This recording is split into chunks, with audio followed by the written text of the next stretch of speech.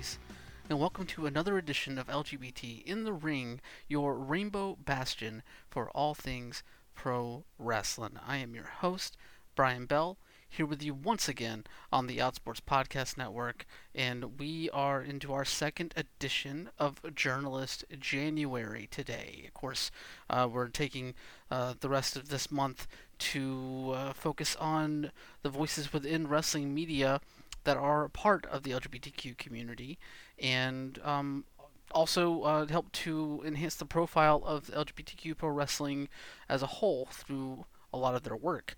Last week, we had Patches Chance from Daily DDT. That was an awesome conversation.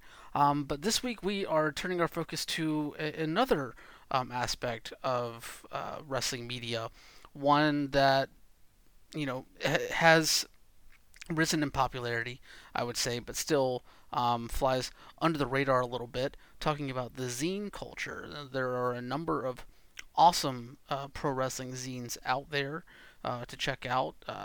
Definitely, we've had Elm Hill on the show before, and their work on wrestling with gender was outstanding.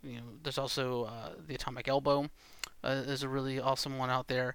But this week we have the creator of Girl Wrestling Fan Will You Marry Me, Kate Foray, on the show. And this was a treat to have the chance to sit down and talk to Kate about the creation of her zine, how she drew inspiration from some of the other zines that we talked about, specifically Atomic Elbow, and the work of Colette Aaron and Ed Blair, and really dig into how the stories that are in Girl Wrestling Fan Will You Marry Me really speak to human experiences through a pro wrestling lens, and the wide swath of voices that are featured in the so far 6 volumes of the zine that have been published. It's a really awesome conversation. I'm really happy that we were able to have Kate on, and that she took the time out of her day to chat with me a little bit about zine culture as well as her own journey in pro wrestling. But yeah, it was awesome, and we'll get to that conversation here in just a second. But I do want to take a quick moment to send out congratulations to Kiera Hogan, a past guest of this show. Of course, if you watched Impact Wrestling's Hard to Kill pay-per-view on Saturday, you saw that her and Tasha Steelz became the new Knockouts Tag Team Champions. Their version of the women's division, the Knockouts division there. It's the first time we've seen anyone hold those belts in nearly 8 years. Obviously, those titles were deactivated a while back. So it's just awesome to see another amazing pro wrestler succeeding and having the championship gold on her shoulder to prove it. And it was a fun match as well.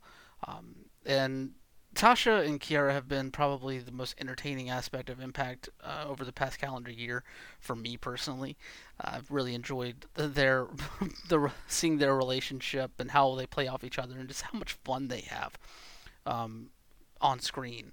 It's just awesome to see. And then the tease, of course, afterwards, that the tease of a potential clash with Diamante and Ivelisse from All Elite Wrestling. Of course, they won All Elite's women's tag team tournament last year. And that, honestly, on its face, would be a fun match in and of itself.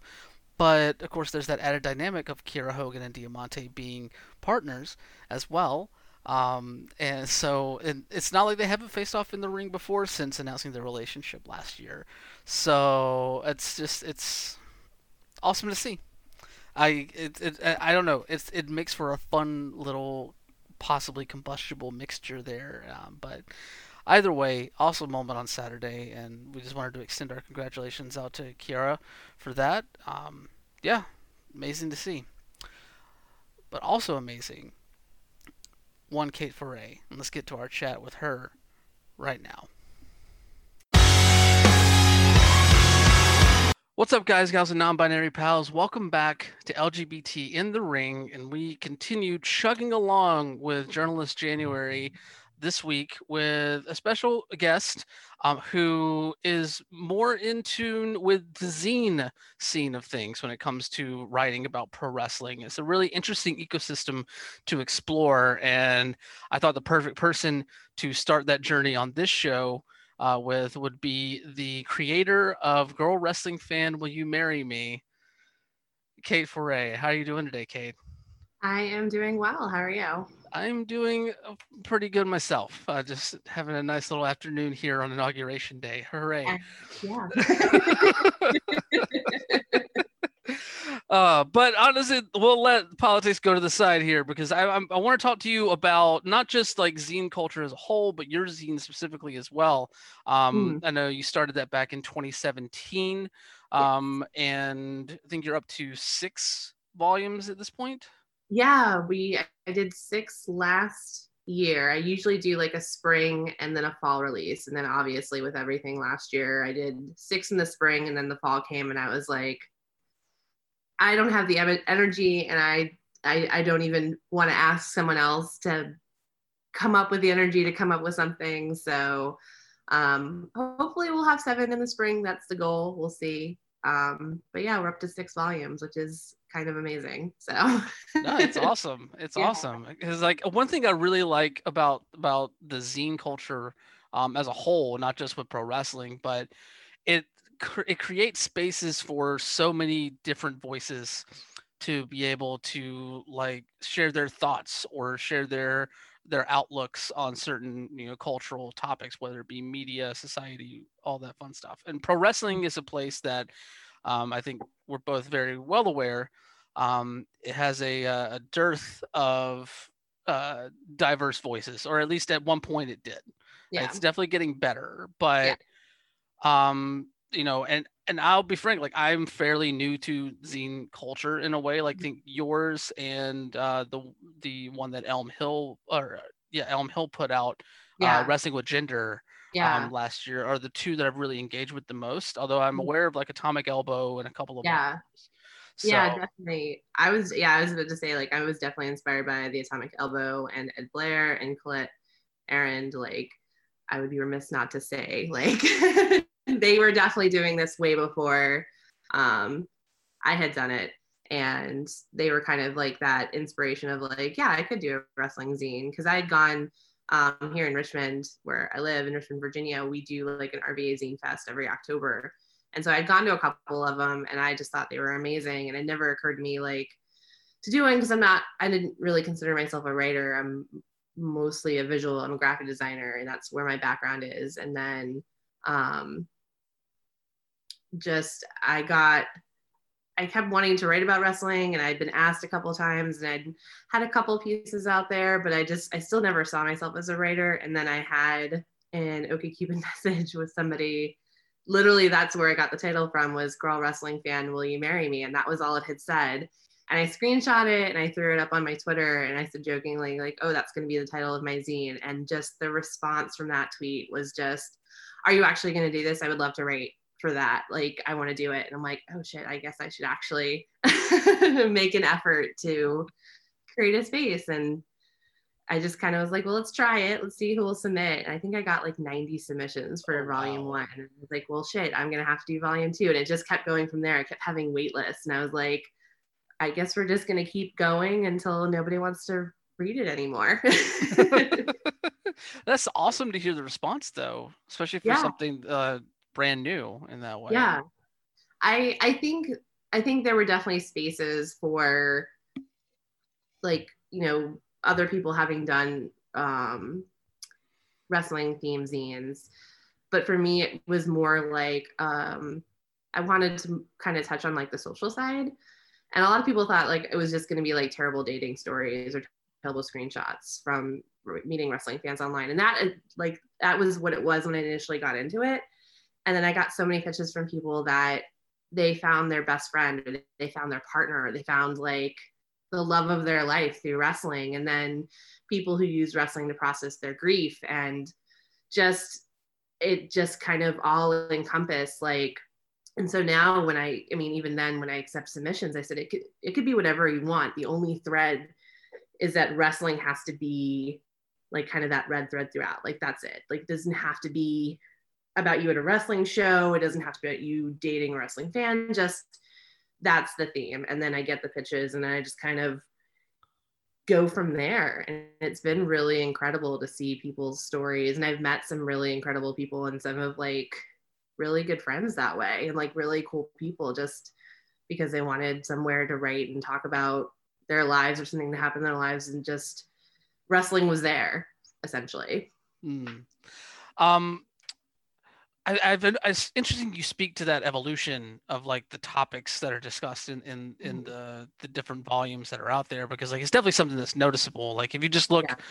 like from volume 1 to volume 5, just the like it seems like volume 1 is almost solely focused on like interactions between like social interactions around wrestling, especially Yeah. from a female perspective.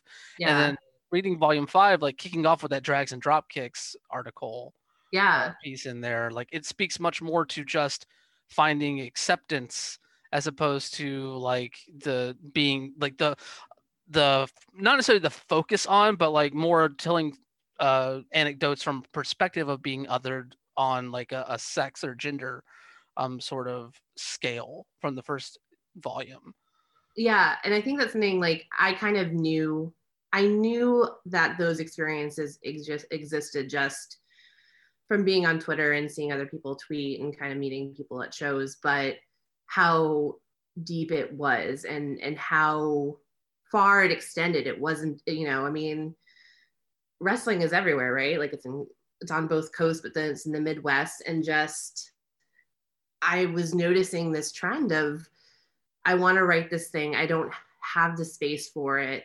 There isn't, I feel like, a space for me. You feel like I kind of became this like safe space for people to just write about wrestling. And it just was like, yeah, go for it. Like I had never anticipated somebody writing about, you know, like a review of a wrestling show. Cause I was like, maybe they want to take that elsewhere. And they're like, no, I want to write it here. And I'm like, yeah, absolutely. It could be whatever, it could be whatever you want it to be. Um, and that was the thing is like, I had so many people come up to me privately and be like, I want to submit this. Like, would you accept it? I'm like, yeah, the whole concept of me creating this space is it's for anybody to accept it. Like, you know, unless it's like blatantly, like I've gotten like one or two pitches that are like, like you want to go take that elsewhere. Like it's probably not the space for this. But for the most part, like I wish I could include everybody that bitches to me because there's just so many stories that can be told. So No, it definitely is, and it's such a wide spectrum, and it's one of the reasons why I love like going back to the different issues that are out there. But mm, I want to get a little bit more in about you first up a little bit, because obviously you are a wrestling fan. You were a wrestling fan before creating the zine, yeah. obviously. Where do these origins for you as a wrestling fan start? Where does it start to really sink its teeth into you? Oh man. I have been a wrestling fan for very like probably like 1997. So 20 years. Yeah, it's been 20 years, and I hate Okay. thinking about it, but I was really into the Ninja Turtles and the Power Rangers as a kid, like all action movies sort of thing. And then one day my brother was watching TV and flipped through it, and we came across what was WCW, and he got super into it. And I had known of the existence of like some of the wrestlers like Macho Man, like outside of wrestling. I knew him as like, you know, the Slim Jim guy. It didn't occur to me that he actually was famous from somewhere. I just thought he was this guy. And then he was on TV, and I was like, oh, this is kind of cool. And then I think like a couple weeks later, we were watching, like flipping through again, and I found WWF, and I was like, this is even cooler. And we just kind of, we would have our own little Monday Night Raw. Like we would watch WCW from like 8 to 9, and then throw on Raw, and then we each had our own TV, so we'd like run back and forth into each other's rooms to like kind of go back and forth and watch it. And it was so weird, and my parents hated it, and my mom did not understand why I liked it. I think maybe that's what made me want to watch it more. I don't know. And I got really into it, and I watched it all through middle school, all through high school. And then when I got to college, I lived with roommates and we didn't have cable. Like we were, broke college students. So we didn't have Hulu then. So it was like, all right, not going to watch wrestling. And I kind of just fell out of it all through college, like for about like 4 or 5 years. And then I went through a really bad breakup in 2013 and ran out of stuff to watch on Hulu and was just flipping through. And I was like, and I had been on like the wrestling forum boards and all that kind of stuff when I was a kid because none of my friends wanted to watch wrestling with me. So I found my people online, and that was my first introduction to people being wrestling fans online. And I learned about Ring of Honor and Samoa Joe and CM Punk and all that kind of stuff. And I was like flipping through Hulu and like, what the fuck is CM Punk doing with like the WWE title? Like, how did that happen? And I just jumped right into it. And I was like, I guess we're watching wrestling again. And I caught myself up. I think like I went like a year back and went back a year and was very confused by what was going on and who was there. But there was still a lot of familiar faces. And I think with WWE, they always do something that kind of like helps new fans. They're always trying to bring new fans in because they're constantly like reminding people of what happened last week or 2 weeks ago, right? So Yeah. it was perfect for me because I was like, I have no idea what's going on. And yeah, I got back into it. I started dating a guy who was a wrestling fan, and we went to WrestleMania 30, and I've just been back into it. I think it's a common route for a lot of people, Yeah. whether it be like an accessibility issue or just like the constant refrain I hear from people is that like, people outside of your wrestling bubble start to like influence your idea of how Yeah. cool it is to be a wrestling fan, and you might drop off for a little while. Like I had a similar like drop off for about a year when I was in college, and I ended up getting sucked back in at like 2007, 2008 or something like that. So like Yeah. it's a common story, but there's just something about it that has an ability to just keep like reaching you back. It's like the mafia. Like you can't get out. Like they're always gonna pull you back in, sort of thing. And I would watch like when I wasn't watching, because my brother would still keep up with it. And so I saw like 1 or 2 WrestleManias like at Hooters, and I think I saw like the John Cena, The Rock biggest match again sort of thing. And I'm like, Yeah. okay, cool. And I I didn't have time. I didn't have a TV like for like a year at one point, and I was like, and then I got back into it, and I was like, all right. And then I started watching Ring of Honor and TNA, and started going to like independent shows, and went back into it. And I had like money at that point, so I could go to wrestling shows if I wanted to. I didn't have to like beg my mom to like let me watch a pay-per-view. It was like, fuck it, I got money, I'll watch it myself. So I think it became a lot easier as an adult to just be like, no, I'm gonna watch it and I don't care what anybody else thinks, sort of thing. No, I mean, you get to a point where not only do you have that financial freedom to do it, but you also have this sort of like internal freedom to be like, well, this is something that I like, and like if Yeah. other people don't like it, then like whatever. Yeah. So I totally understand that. I'm curious, whenever you first started watching, like who were some of the characters other than Macho Man that kind of pulled you in? um I was really into The Rock. I thought he was like, and like in retrospect, a lot of like what I was first watching was not meant for like a 10-year-old, like super problematic. But I thought like I liked all the dramatics, and like I wasn't really super in. I went back and I watched some of it and I'm like, oh, of course, because the wrestling back then wasn't like the best. But I was really into The Rock and like DX, like kind of all that kind of like, I was like a really big tomboy growing up. So I was really into like all that macho shit. So I was like, yeah, this is cool. Like Stone Cold's coming, kicking ass and taking their names. I loved Mankind. I thought he was really cool. Yeah, because he had a whole thing with oh, my favorite match from back then was like that empty arena match he had with The Rock. And I just thought it was like so ridiculous and so cool, and like Yeah, it was so campy, and I don't know, I couldn't get enough of it. There was just something about it that I was just like, this is amazing. And then Hardy Boys and Lita, like all that kind of stuff. And then by that point, I was really into like boy bands and exploring my punk phase. So I was like, the Hardy Boys are right up my alley. This is super cool. I'll go shop at Hot Topic and dress like Lita. Like, yeah. God, no, that halftime heat match that you bring up now with Mankind and The Rock is one of those that always sticks in my brain as well. Yeah. For the campiness of it, just the fact that I know it's like a common joke now, but the fact that there's a camera, a POV shot of the forklift coming Yes. down on And The Rock as he's screaming. he's like, no. And I'm like, somebody now thinks of how ridiculous some of these matches are. I'm like, do you not remember like the sheer ridiculousness of these stipulations? Like, you had The Rock pinned via a forklift. Like, come on. And it was a legit pin. Like, nobody questioned it. They're like, yep, nope, he lost. Sorry. Yep. That's just how it goes.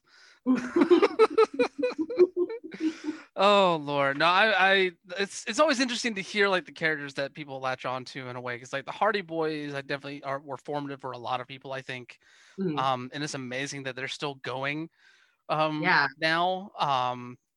But yeah, like it's like those characters are they stand the test of time in a lot of ways, and it's interesting to see the ones that do in that way, Yeah. because like the Hardy Boys are so of that era in a Yeah. lot of ways, but yet they've been able to both like through like reinvention and also like going back to the nostalgia in a way, they've been able to like keep going into like their mid 40s at this point. It's a little unnerving to be like, to just see Jeff come out with the face taint and stuff like that. And I was like, I was super in love with you as like a 13-year-old. And then you're still here. Like, you're still wrestling. Like, it's incredible. And just like, people are still into it. I'm still into it. Like, I'm not going to lie. When they came back at WrestleMania, like, I was just as excited. Like, it was a little bit of a nostalgia pop for me. So, I can definitely understand it. yeah. So, I guess like whenever you were getting back into it, you said you were like, look, getting more into Ring of Honor, the Samoa Joe CM Punk stuff that was going on there a few years before that. And then WrestleMania 30 happened, and Yeah. then you went to WrestleMania 30. Obviously, that's best known for the Daniel Bryan coronation, Yeah. in which I think so many look back on as like one of those like moments of organic storytelling Yeah. that WWE does not necessarily know how to really capitalize on very often. Yeah. So obviously I'm sure that I don't want to like make assumptions, but it seems like that might have played a big part for like getting you back into it. But was there anything else on that show as well? Honestly, the big thing was Daniel Bryan, because the moment he won, I want to say, I can't, there was something that happened because we didn't buy them when they first went on sale. I was like, I don't know, like maybe, like we'll go. And then he won something where it was like, he's going to be at WrestleMania. And I went and I bought 4 nosebleed tickets and was like, we'll figure it out. Cause I live like it's a 14-hour drive to New Orleans from where I live. So I was like, we'll figure it out. I'm just going to have tickets. I couldn't tell you what else was on that card, like except for like the streak, and even that, it didn't occur to me then that it was gonna happen. Like, we just thought it was like one of those like, oh yeah, no, like Brock's gonna lose. Like for me, like I went for the most part to go see Daniel Bryan. Like, I couldn't tell you what else happened on that show. I mean, obviously there was some other like memorable stuff on it, but I don't think you'll find many people that can tell you anything other than the Daniel Bryan or the streak stuff, because like they're 2 monumental moments in pro wrestling history, honestly. Oh yeah. And I'm with you on the attitude towards the Undertaker Brock Lesnar match. Like, I think the moment that the pinfall came, I was in the middle of explaining to my partner at the time that, oh, he's gonna kick out because like Undertaker, like there's no way they're gonna let Brock Lesnar be the one to beat Undertaker. Yeah. Like, I was like in mid sentence, and then the pinfall happened, and I just had to shut up. The whole, like, I think I wasn't exactly, because my partner at the time was a huge wrestling fan, but we were just chatting about something, and then like the whole arena went quiet. It was like the air got sucked out of the room because the whole weekend, because we were, going out and meeting other wrestling fans, and we'd go through the card and be like, oh, who do you think is going to win this? And every time we hit the Lesnar Taker match, it was like, oh, that's a gimme. Like, Taker's going to win. And when he didn't, I thought it was hilarious. My partner started crying and wanted to go home. So it was, and then like I got texts from people because my brother was supposed to have gone with us and then he didn't because that's who I got the ticket for, and then he couldn't go. So he's texting me like, oh my God, like I can't believe I didn't go. And I was like, well, I told you, like, sorry. Lord, God, that's just one of those events that just I'm always curious to talk to people that were in the building for that, just as like the reactions, because they seem like they ran the entire emotional gamut, honestly. It was a lot, like a lot of people, like the people, I remember the people in front of me all got up and left and they didn't come back. Oh, wow. A lot of people left after that match. And I didn't know why. I was like, you came all the way here, you spent presumably all this money on tickets, and yeah, it was intense. I think it's funny. I thought it was funny then, but I think it's even more funny now just because like nobody, if anybody said, oh, I saw it coming, I'd be like, you're a liar. Like nobody saw that coming. Come on. Not at all. Like it was the last one of those like real moments. Yeah. Just like let this happen to you. Let this emotion take over. Like don't try to be like a, you know what I mean? Like a snooty fan about it. Exactly. Yeah. And so obviously like the love for wrestling started with like major companies, but that's seemed as like transition. Not, I mean, obviously still a WWE fan, but a lot more embrace of the indies as well. What kind of led you to like discovering independent pro wrestling, and what kind of fostered that love for you? So when I was dating my partner that we went to WrestleMania with, we went to like a handful of small shows, and we like that was my first kind of experience of like traveling to go to a wrestling show. We went to some show in New Jersey, and the name of the promotion is escaping me now, but he was an ICP fan. So we went because ICP was going to be there. It was just a whole other story. But I'd gone to a couple like high school gymnasiums, and wrestling here in Virginia, like or at least where I live, there was like a wrestling promotion when I first moved to Richmond, called Richmond Lucha, and I wanted to go, and I kept missing it, and then they finally like shuttered, and nothing ever came back. There's one far away, but I didn't have a lot of exposure to the indie shows, and so I started traveling to go see them, and it was, you get like the people that had wrestled for WWF,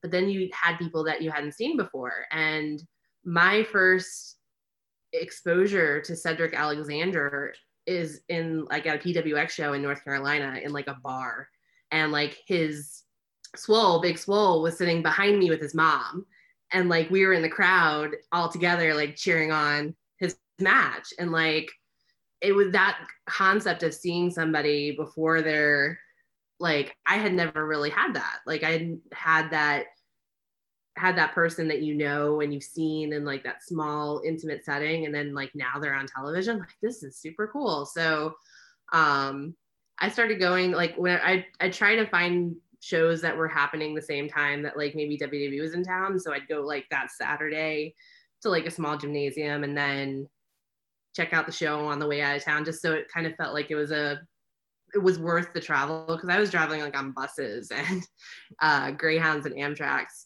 And for a little bit, I kind of thought about getting into wrestling. I did like one class and I was like, this is too much. I'm in too much pain. So it felt like I needed to go and see like the smaller independent stuff and just kind of get a general idea as to like what's out there, like what is not WWE, what is not Ring of Honor, sort of thing. And I started learning about people and Candice LeRae and Young Bucks and all that, like all those names that were big between like 2014 and I would say like 2017. Like I would just go and seek them out and be like, oh, I can make it to Pennsylvania, like Philadelphia, let's do it. Like I would go to some Chikara shows and that sort of thing. And then Chikara came to Richmond and I like that was great for me. That was like this is super cool. Like I never gotten to see wrestling in my hometown except for like a SmackDown in Richmond. So it was just a lot of, and that's how I started meeting people. Like one of my closest friends now, like she and I met at the show in Brooklyn.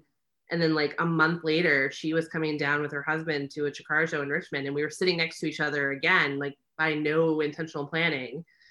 And it was like, oh, I guess we should be friends now and follow each other on social media. And like we've been friends for like 6 years. Like, Wow. just yeah. So as I kept going, because I kept wanting to go see people that I was friends with and people I had befriended on Twitter and that sort of thing, and like that kind of connection, because that was the only time you got to see them was like, oh, there's a wrestling show, like we're all going to be there, let's all go together, sort of thing. Did that become that like building of relationships become just as much of a draw to go to shows as the shows themselves in a way? Oh yeah, sometimes it was even more like there would be like shows where I'm like, but I get to see you, like, so yeah, let's go, let's go check it out. Like King of Trios weekend, I went, and that was 2016, I think. And there was like 6 or 7 of us that just hung out all weekend. It was like, and I didn't like we lived all over the country. Like somebody lived in Chicago, like somebody lived in Arizona, somebody lived like in Baltimore. And it was like, this is the only time you get to see your people. Like, might as well go, sort of thing. So Yeah. It yeah. it makes total sense why you would start a zine that kind of explores the societal aspects and of in relationships that pro wrestling can speak to. Yeah, and a lot of those stories like are very familiar. Like this is where I met my tribe. This is where I met my people. Like sort of thing, and it's you wouldn't expect that. Like I have friends that obviously are outside of wrestling and not necessarily like wrestling fans, but they've with me to shows and they're just like, they'll come with me and I'll like say hey to all these people and they're like, are you like famous? I'm like, no, like we just all have gone to the same 6 shows, like we all just know each other sort of thing. Which when you're adult, like I think a lot of people, like it's hard to make friends as an adult, so this is like one of those times where it's like, yeah, like here's this common interest. And worst case scenario, like you talk to somebody on Twitter and you meet in person and it's awkward, you have like the wrestling to watch and you have that to talk about. So it's great. and I fucking missed it all last year. Like I went to one wrestling show in March and then we all shut down and it was like, oh, I haven't seen anybody in almost a year. This is awful. Same. Like I think I went to Butch versus Gore. That was the only show I went to last year. That's where I went. Yeah. Oh, I rad. don't know. Yeah, I don't think we got a chance in either. But yeah, that was my No. last show, was Butch versus Gore. And then everything I think shut down like that week after. Yeah, pretty much. Like Yeah. me and my partner went out there. We flew back to Portland, and then like the curtain fell on Yeah. everything. So yeah, like it's crazy. Yeah, I'm bummed I did not get to meet more people while I was out there, but it was a blast though. And Yeah. speaking to that, something that you did say that I resonate very much so with, like like making friends as an adult, it is a challenge that I have not figured out. Yeah. And I know I'm not the only one. Oh, yeah. And so like having something to, like you said, like having something to kind of have a common interest to share in, or something that can alleviate that anxiety of like those initial meetings. Like it's really nice to have, you know, whether it's pro wrestling or something else, but it just happens to be pro wrestling for those of us that are sucked into this thing. Yeah. And I think like with wrestling, we're all a little uncool because we like wrestling. And I mean that in the most like, I mean that in the most endearing, most positive way possible. Like we all like this really, frankly, ridiculous thing. And so we have that common ground. Like nobody is too cool for anybody at a wrestling show. You know what I mean? And like, there's no need to put on airs. There's no need, like, there's definitely like that anxiety of meeting people, but I personally at least try to remind myself, like, we're all here to watch a bunch of people like fight each other in a ring. Like, let's just say hey.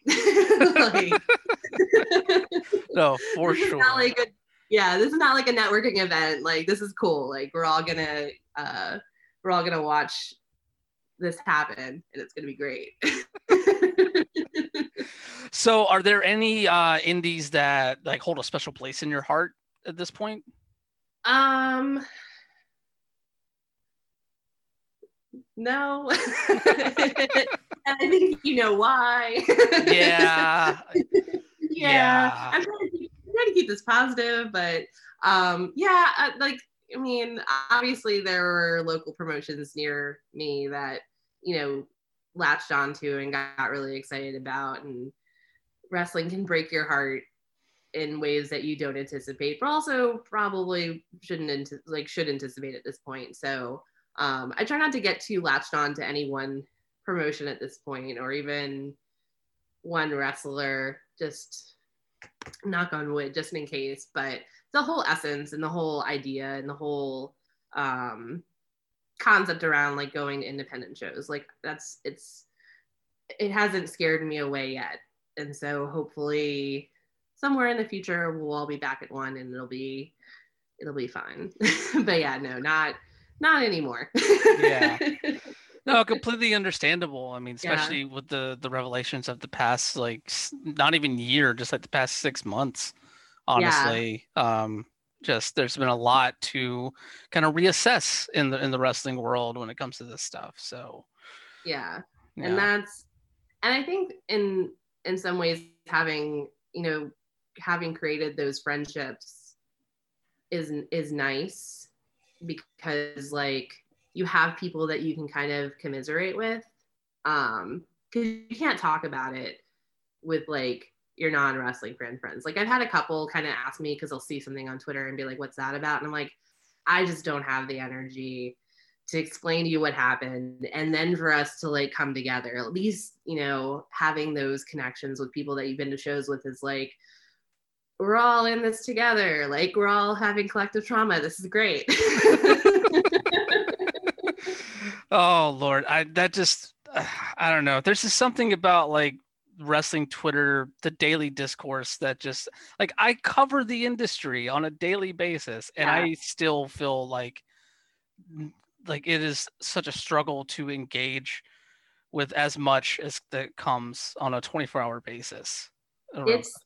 It's a lot. And like, I've learned like a couple of things, but the biggest thing I've learned is like, you don't always have to have an opinion on everything that's happening, like on the discourse of the day. Because Yes. for one, like, even like yesterday, I was offline working because like I work from home right now. And so I was like deep in a project, like, no looking at the Twitter sort of thing. And I poked my head up at like 4:30 and was like, what the hell is going on? I don't even know. Like, a friend of mine texted me and was like, what is this about? I'm like, I'm just as lost as you. Like, I have no idea. So I just like, it's a lot. And I think a lot of it contributes to like we're all at home. And so like Yeah. there's a lot of unexpressed energy. I think there's a lot of like we've all been stuck at home, and it's coming out in weird ways now. But yeah, you're right. Like, keeping up with the discourse is a lot. So I'll check in the morning, I'll check middle of the day, and then I'll check in the evening, and then I'm just like, all right, we're just gonna live tweet AEW and not talk about anything else. Like, let's just react to this match. I do not blame you at all.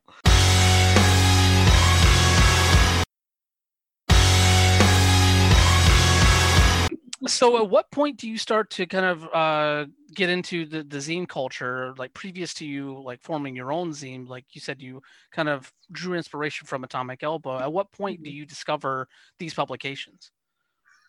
um God, I think it like, I was on Twitter, and I had one in college, and it obviously wasn't tweeting about wrestling. And then when I was getting back into it, like, my partner at the time, like, they had this concept, and I don't know if it still exists, but it was like a wrestling watching club. And so I turned my Twitter into like following as many people as I could, like even involved in wrestling, because I just was like, I don't really know anybody here in Richmond. Let me just find other people. And then I think I just started following people who follow people who recommend people. And then one day, like I was at Richmond Zine Fest, and there was somebody there, and we were talking about wrestling, and he was like, "Oh, I know who you are. You follow like so and so." And I was like, "I guess so." And I went back and I was like, "Oh, like I think I had bought some of some of the zines from like the Holy Demon Army zine, which is Ed Blair's stuff." And so I was like, "Oh shit, like I follow this person." And it didn't even occur to me to make that connection of like their stuff made it all the way here from, I think they're in Chicago. I think, I'm not entirely sure. And there's this person I like kind of follow online. I just really fell into it. Like I tumbled into it. Was like I just followed people, and then I would go to events in Richmond, and that's how I ended up discovering about RBA Zine Fest. And then my partner now is a librarian, and he's very much into zine culture. Our library has like a zine library, and one of his coworkers at one point was running RBA Zine Fest, and so he had been going for years and years and years, and just like kind of was like the one that kind of not necessarily encouraged me to like keep going with the zine, but was like my confidant and like that editor and like person that I like if I was frustrated with something. You know, he was the one that always like was showing me different zines and all this other stuff. And we ended up going to like SBX and all these other different zine shows all over the place. So I kind of fell into it, and I was like, oh, this is kind of nice. And I always think it's nice to have other outside interests aside from wrestling, even if it's, you know, included with wrestling. But it's a very similar culture, I think, like that do it yourself, like very, it's so creative. And like, I like love that just even before wrestling and before any of that. So, yeah. No, I mean it's honestly it speaks to a lot of what makes pro wrestling what it is. Like that very like grassroots creative aspect where you're like really like digging your hands into something to craft something out of nothing in a lot of Yeah. ways. And especially what we've seen over the past like 5 to 10 years, where we've seen the rise of pro wrestling organizations that um, cater to marginalized communities or are more open to embracing marginalized communities and marginalized identities, whether it be women, wrestlers of color, and people of color, because there's wrestlers and fans and creatives and all kinds of different people, and then of course the focus of this show, the LGBTQ community as well. So it makes total sense that you would see this desire to find avenues to tell their own stories as the industry has started to slowly and probably more rapidly in the past couple of years move towards more progressive stances on a lot of these issues. Yeah. Is that something that you've noticed just in the 4 years that you've been doing your zine? Absolutely. Like, I think there's definitely more of a push for people. People are tired of waiting for a space to be created for them. And so it's like, well, I'm just going to make my own space. And just seeing the amount of people that are more looking into like self-publishing. And I think it's great. I think because there's so many spaces that they're moving at such a slow pace, why not just do it yourself? Why not just create that space? And then ideally, hopefully, people who have created and have established like, more clout, so to speak, will kind of bring you up with them. But yeah, I've definitely noticed in the last couple of years, there's been an increase and a push. And I think rightly so. If anything, it's happened way too late. It should have already been happening. Like I was looking back, I was surprised when I got back into wrestling. It was still as not backwards, but it wasn't as progressive as it could have been. And then it just felt like it was slowly amping up. And then the last couple of years, it's definitely there's a lot of people that are just creating things and just doing it. And I think being in quarantine, especially the last year or so, like people are like, I'm at home, I have access to these things. Like, let's just create something. And it forces you to get more creative and let's just do it sort of thing, which I think is, despite the circumstances, is really amazing. No, I definitely agree, and it's something that it's like a weird, like not necessarily weird, but it's a very interesting cycle to watch where like you Yeah. have this DIY culture in publication like yours and others, and that kind of feeds off of the that progressive march, but also kind of feeds into it as well. And now we're seeing a lot of wrestlers and promoters take that DIY attitude and that creative attitude of just like make your own space for what you want to see. And it's definitely been on the rise like during the quarantine, like you're saying, like we saw Billy and Lowe take Butch versus Gore separate, and now they're running their events. I mean, Paris's bumping was an outstanding moment for Oh LGBTQ yeah. pro wrestling. And then you even have other companies like I know Russell Rogue just announced Futura Wrestling up there in Minnesota. We had Flophouse get recently announced that I think is associated with Jody, um, who is outstanding on Twitter. And then a lot of this, I've really enjoyed watching a lot of the stuff from Paradigm Pro, um, where they've just been throwing all kinds of ideas against the wall with like no fear really of how they're going to um, like be received, and they've all been received very positively. Like I look at No Hook as like a melding of like hip hop culture and pro wrestling that doesn't rely on the stereotypes that so many other hip hop and pro wrestling mashups have in the past. Mm-hmm. Um, is that something that like seeing that DIY attitude get more infused into the actual pro wrestling that people are engaging with and being inspired to write about? Is that something that kind of enthuses you for where not just your publication but like any other publication in that sphere might be heading?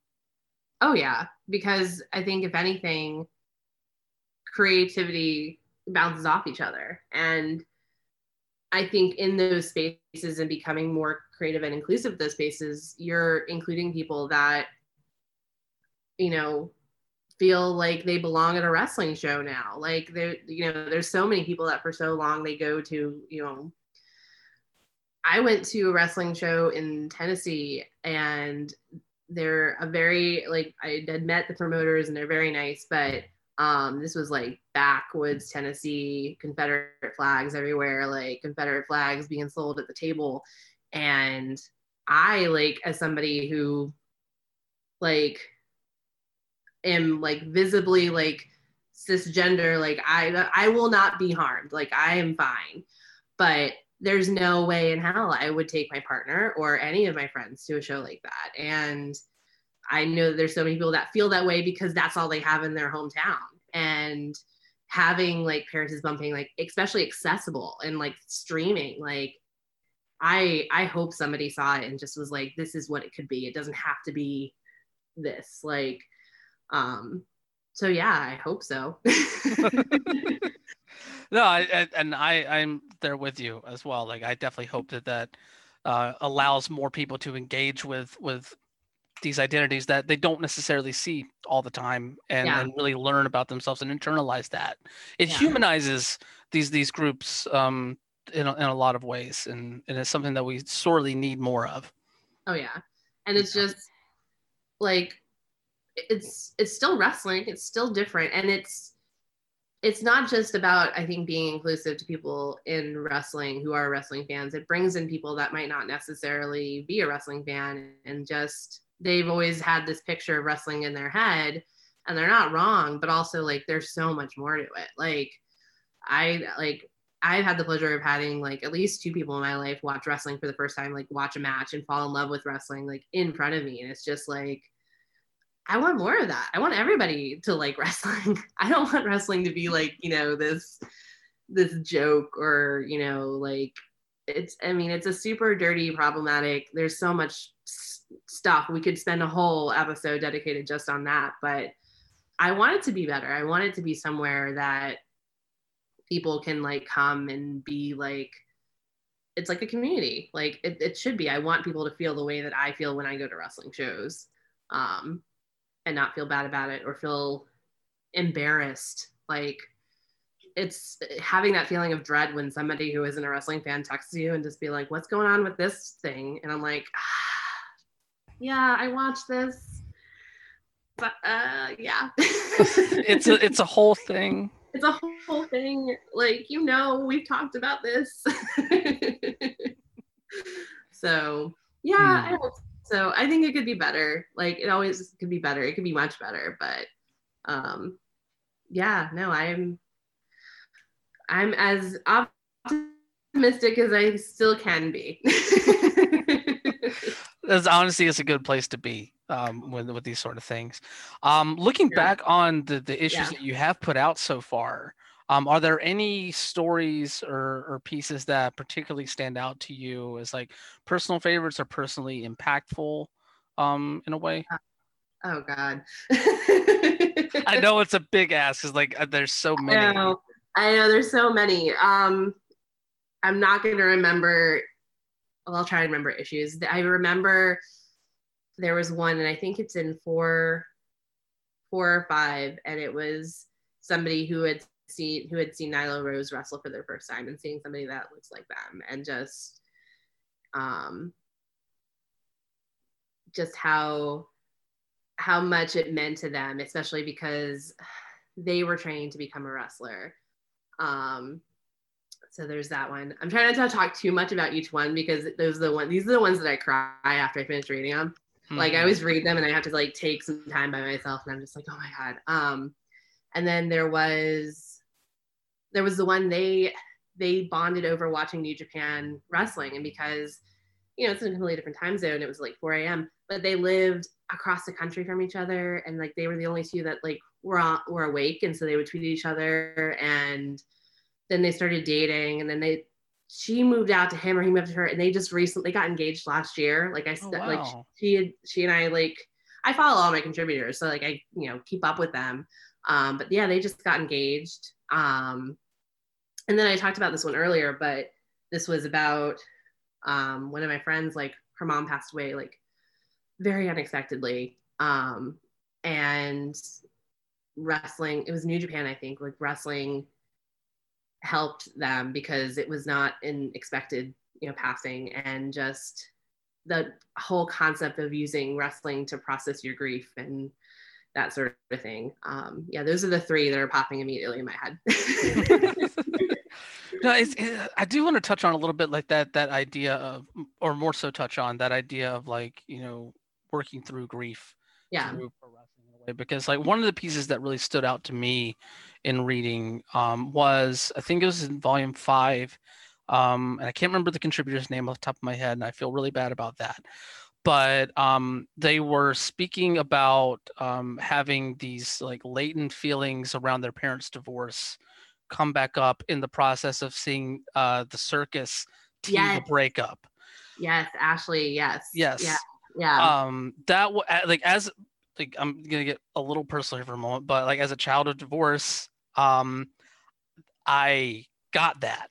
Yeah. Wholeheartedly. But the way that Ashley spoke about that experience was just one of those things that can like really deliver a personal impact to someone who reads that. And I don't know, that one just really stuck with me as an experience, that especially like seeing where it ends, where like they tease the breakup but then the breakup doesn't happen.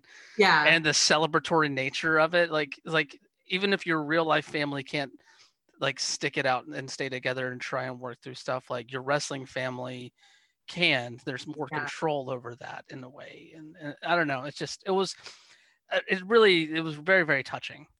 Yeah. No, that one, she's contributed I think this was her second contribution. I think she was one of my first ones in volume 1.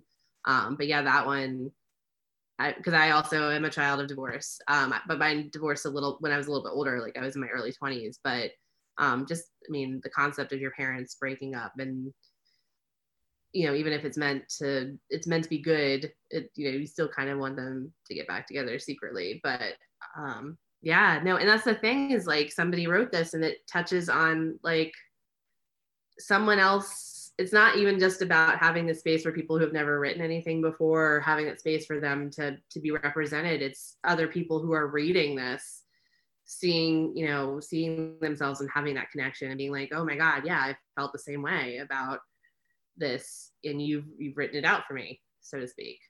So yeah, I've created a little community. I've accidentally created a little community, like a little sub community of wrestling. But yeah. So how does it feel to kind of take a step back and see that you have done that? It's a lot. Like I feel like protective of these people is my first reaction. Like I just want nothing but good things for all of them, and like I just want to like protect them, and I want them to be successful, because there's just so many people. Like there are people who have written who have already established themselves, and they're amazing writers, and I was nothing but honored that they wanted to write for me. But then there's people that had never written before, and I'm like, you're an amazing writer, like I don't know what I gotta figure out how to get you somewhere in front of somebody to like keep doing this. And I just feel honored, because these are people that are sharing stories that can sometimes be really painful or really personal, and you're trusting me with this, and you're trusting me to present you to other people. Like I try to be very aware, like having the amount of followers that I do, and kind of the visibility.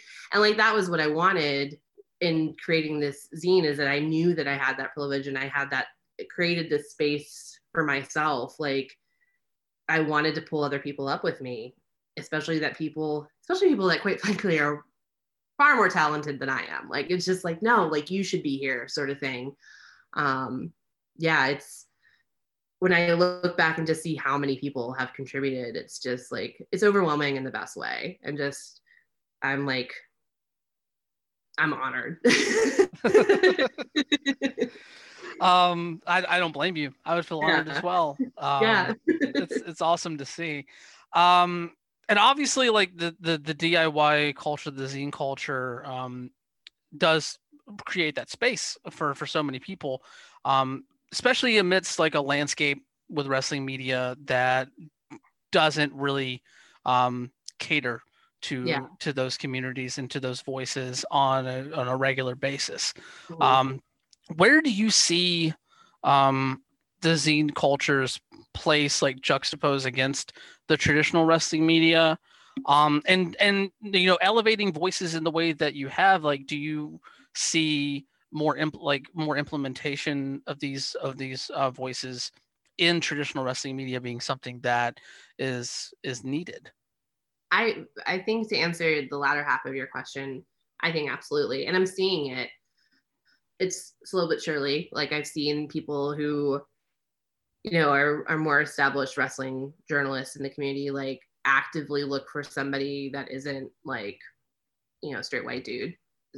Like, and so I think hopefully they're kind of seeing what's happening in our community, and I would like them to think that their staff needs to be reflective of that. Like how somebody reports on Butch versus Gore, who is straight cis person, is going to be drastically different than somebody that is LGBTQ. Like it's just important in that way. And in terms of the zine culture, I don't know, it's a little weird for me now personally, because like not having with quarantine and not wanting to like use the post office, like all of those elements that are with for me getting it out to people, like even Zine Fest and stuff like that, like they had it all virtual, and it's fine. Like but the whole concept of having like, the zine in your hands, um and I've seen conversations about that with other zinesters, like where is this going, especially as we move towards a lot of things just in general, even outside of quarantine, moving to be more digital. I like to think it'll be adaptable, and I like to think that it's not going to die. I don't think there's any fear that it's going to die per se, Yeah. but like it does like I'm with you, and like the tangible feeling of like having something in your hands is like a Yeah. very comforting feeling. Mm. And in some ways can anchor you a bit more to what you are reading, Yeah. in a way. But obviously, like all of your stuff is available digitally. Like Mm. pretty much anybody in this sphere at the moment has their stuff available digitally, Yeah. and it is basically where everything is moving at this point. Um, so I don't know if there's something. Yeah. Do you feel like maybe like if there's like any piece of the culture, the ethos that is lost in that at all? Um, I think for somebody who's like a zine purist, I think there is.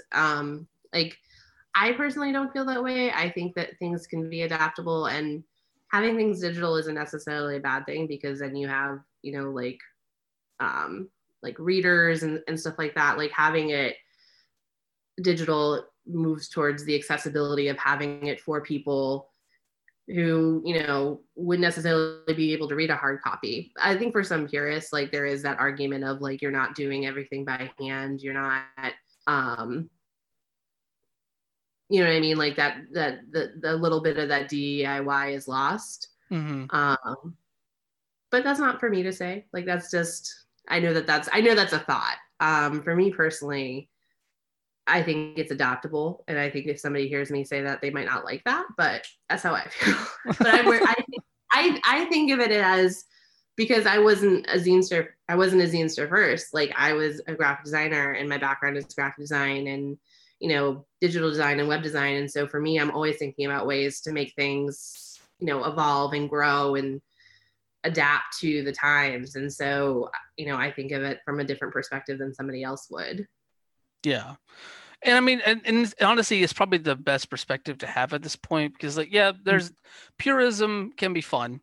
Yeah. And definitely has like I think it feeds into like that desire, that nostalgic desire that a lot of people have around this sort of thing. But at the same time, if you have avenues to make things more widely distributable and can put this in the hands of more people Mhm. that need it, Yeah. then like, yeah, like evolution is a part of life. It's a Yeah. necessary thing, Yeah. with the good and the bad that comes with it. So, but I honestly, I don't feel like the spirit of the culture is lost in that. I don't, I agree. I don't think so. I think the idea is there. It's transferable. It's going to be different, but yeah, I think as long as you're doing it for reasons that are good, like Yeah, there shouldn't, yeah, there's not, I don't see a particularly big issue with it. yeah. Well, as we're winding down here a little bit, one last question for you. Like I followed you for a while, and one thing that I really like, talking to people about, especially in the wrestling sphere where so many things can be so micro focused on pro wrestling, Mm. are interests beyond pro wrestling in a way, or like different ways that you've been involved in the industry. Like you said, like you went to training for one day. We had Patches Chance on last week from Daily DDT, and he had like a very short stint as a referee in Texas, and that was very interesting to talk to him about. I understand, and correct me if I'm wrong, you've been getting or have been getting into powerlifting. Yes. Yes, Yes. I am curious. Tell me a little bit about that interest. Oh my goodness. Well, so I've always liked lifting weights, like even as a kid, like not as a kid, but as a teenager.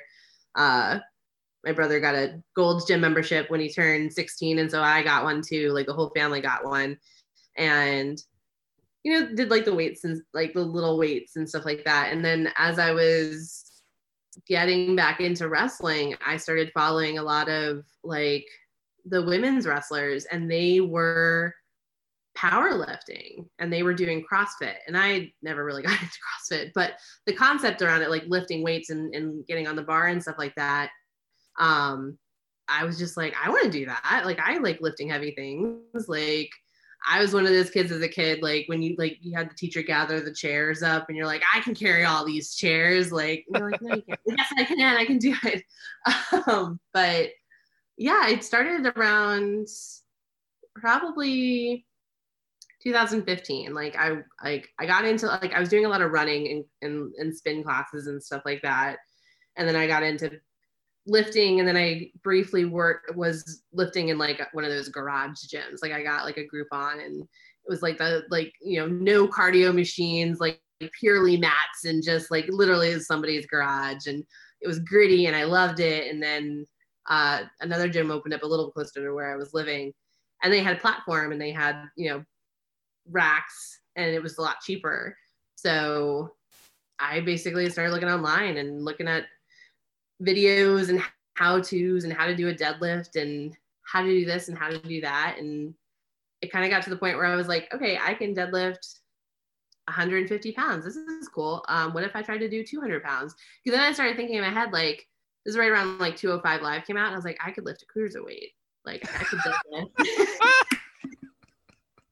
And that literally is why I did it. I was like, I could lift a cruiserweight. And then I got my brother into it. He had hip replacement surgery a couple years ago, and so he couldn't power lift and do that stuff before. But then after, I was like, hey, like, you got this new hip, man. Like, I think you'd really enjoy doing this. And he ended up becoming a personal trainer and getting his personal training certificate. And now he's my personal trainer because I'm lazy and don't like doing the math that comes with powerlifting. And now we're both into it and doing like strong. He was like, yeah, let's do the strongman competition. I was like, I don't know about lifting in front of other people. And he's like, no, you should do it. You share your videos online all the time. I'm like, that's different. And we did 2 last year. And like the morning of Bush versus Gore, we did a strongman competition, then drove up to DC. Oh, wow. That was literally the last cool weekend I had. But yeah, no, I wanted, like, Natalia was doing a lot of powerlifting, and I was like, that's really cool. I want to do that. And then it turned into like, well, now, like, okay, like 300 pounds is like probably like, how much does Braun Strowman weigh? Like, how like it's just constantly figuring out which wrestler you could lift. It's literally like, that's what my brother and I's text message are. He's like, I did that today. I'm like, that's a big show. Like, good job. I love it. Yeah. I love how, like, it is. I'm assuming this is the same brother that y'all are like running back and forth to each other's TVs during the Attitude Era. Yeah, no, we're 18 months apart. We're Irish twins. So like, a lot of our interests ended up crossing over and influencing one another. So that's cool that even like this far down the line, like, y'all still are finding things to keep that bond going. Oh yeah, I know. He's like my person, like, when wrestling happens, and he's like, what the hell is happening? I'm like, I don't fucking know. Well, Kate, it has been a pleasure having you on the show.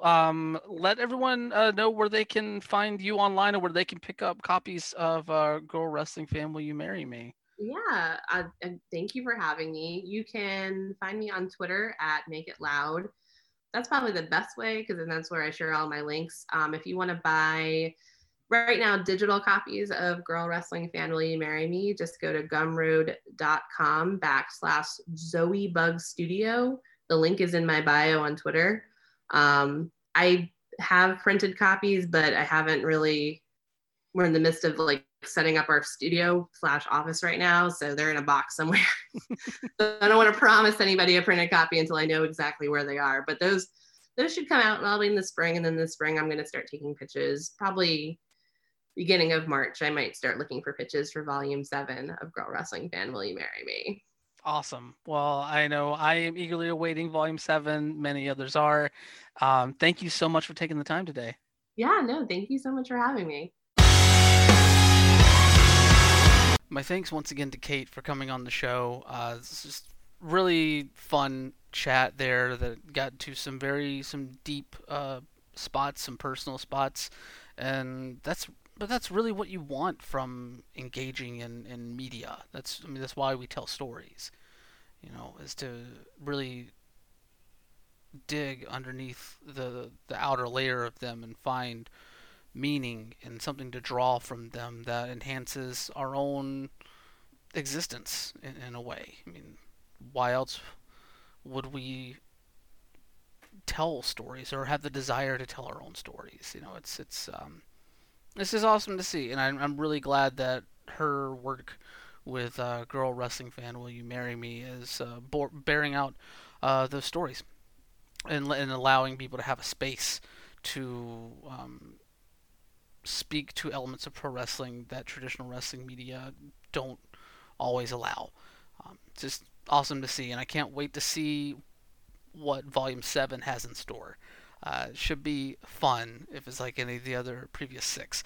Of course, if you want to check out Girl Wrestling Fan Will You Marry Me, you can, like Kate said, go over to gumroad.com/ZoeBugStudio and check out all six editions are up there for sale, and it's just really fun and engrossing reading, I would say. But yeah, it was awesome to have the chance to talk to her. And we have two more stops here on Journalist January, which actually, now that I say that, kind of bleeds into February. Either way, still January. But next week, we will have another voice within pro wrestling media on the show. Like I always do, I hold things a little close to the chest. You'll find out before the episode drops next week, but it should be I think an amazing guest for us here on the show. But of course, that will do it for us here this week. But before we do go, we have to say thank you to some amazing people that make this show as rad as it is. Starting off with Daniel Quasar. The Progress Pride flag designed by Daniel Quasar is a product of Progress Initiative. You can find out more at quasar.digital. And of course, a big thank you to Sarah and the Safe Word for our theme song, Formula 666. That's off the album Red Hot and Holy. You can find them on Twitter at STSW Band, and you can check out their music on both Spotify and Bandcamp at sarahandthesafeword.bandcamp.com. And of course, if you want to check out some of the companies that we talked about, some of the independent promotions that we talked about during this show, or want to delve back into the yesteryear of independent pro wrestling, the best way to do that is to sign up for a subscription on independentwrestling.tv. They have the best in current and classic independent pro wrestling, including live events from top independent promotions worldwide. Not to mention, they have done a lot of live streaming with LGBTQ promotions. We've talked about Uncanny on here before. They were the home of Butch vs. Gore last year that we talked about earlier on in the show. And, Butch vs. Gore's latest event, the Cassandra Cup, they just wrapped up taping over the weekend, and that's going to be streamed live on March 28th on independentwrestling.tv. And of course, if you want to check out what they have to offer, check out any of the live streams that they have there, you can use our promo code LGBTRingPod, or you can visit tinyurl.com/IWTVLGBT and get a 5-day free trial, test the waters, and see if they're right for you. I thoroughly enjoy them, and I'm pretty sure you will too. Either way, to get a little taste, use our promo code LGBTRingPod, or you can visit tinyurl.com/IWTVLGBT and get that 5-day free trial and see what independentwrestling.tv has to offer you. And then, as well, if you are into video games, I do host a gaming news show every Monday called the Mr. Video Game Super Show that goes live at 8 p.m. Eastern, 5 p.m. Pacific over on twitch.tv/DeadSunEntertainment, sun like the star. This is 2 hours of me and a couple of close friends just running through the week's gaming news, offering critique and analysis where needed, having fun where we can, and just all in all, engrossing ourselves, just bathing ourselves in the gaming news. That sounded weird. Anyway, but yeah, check it out every Monday, 8 p.m. Eastern, 5 p.m. Pacific over at twitch.tv/DeadSunEntertainment. And we've been doing some extra streams as well on Tuesdays at the same time, 8 p.m. Eastern, 5 p.m. Pacific. I know coming up this Tuesday, we are finishing up our Last of Us Part 2 spoiler cast. We also usually host like game nights on those nights, some extra discussions. Sometimes we do our History of the World series, which looks at the history of video games. Either way, just check us out at twitch.tv/deadsunentertainment, and it's always a good time. I thoroughly enjoy doing that as well. Well, that's going to do it for us here this week on the show. So until next week, y'all stay messy, wash your hands, wear your mask, and reach out to somebody you love today. Bye! Everybody's ready to die. They didn't see it coming from the top of the bridge. She made a deal with the demon, so a lover could live. When the moon is high and the devil is shy, stick. It's the formula 666.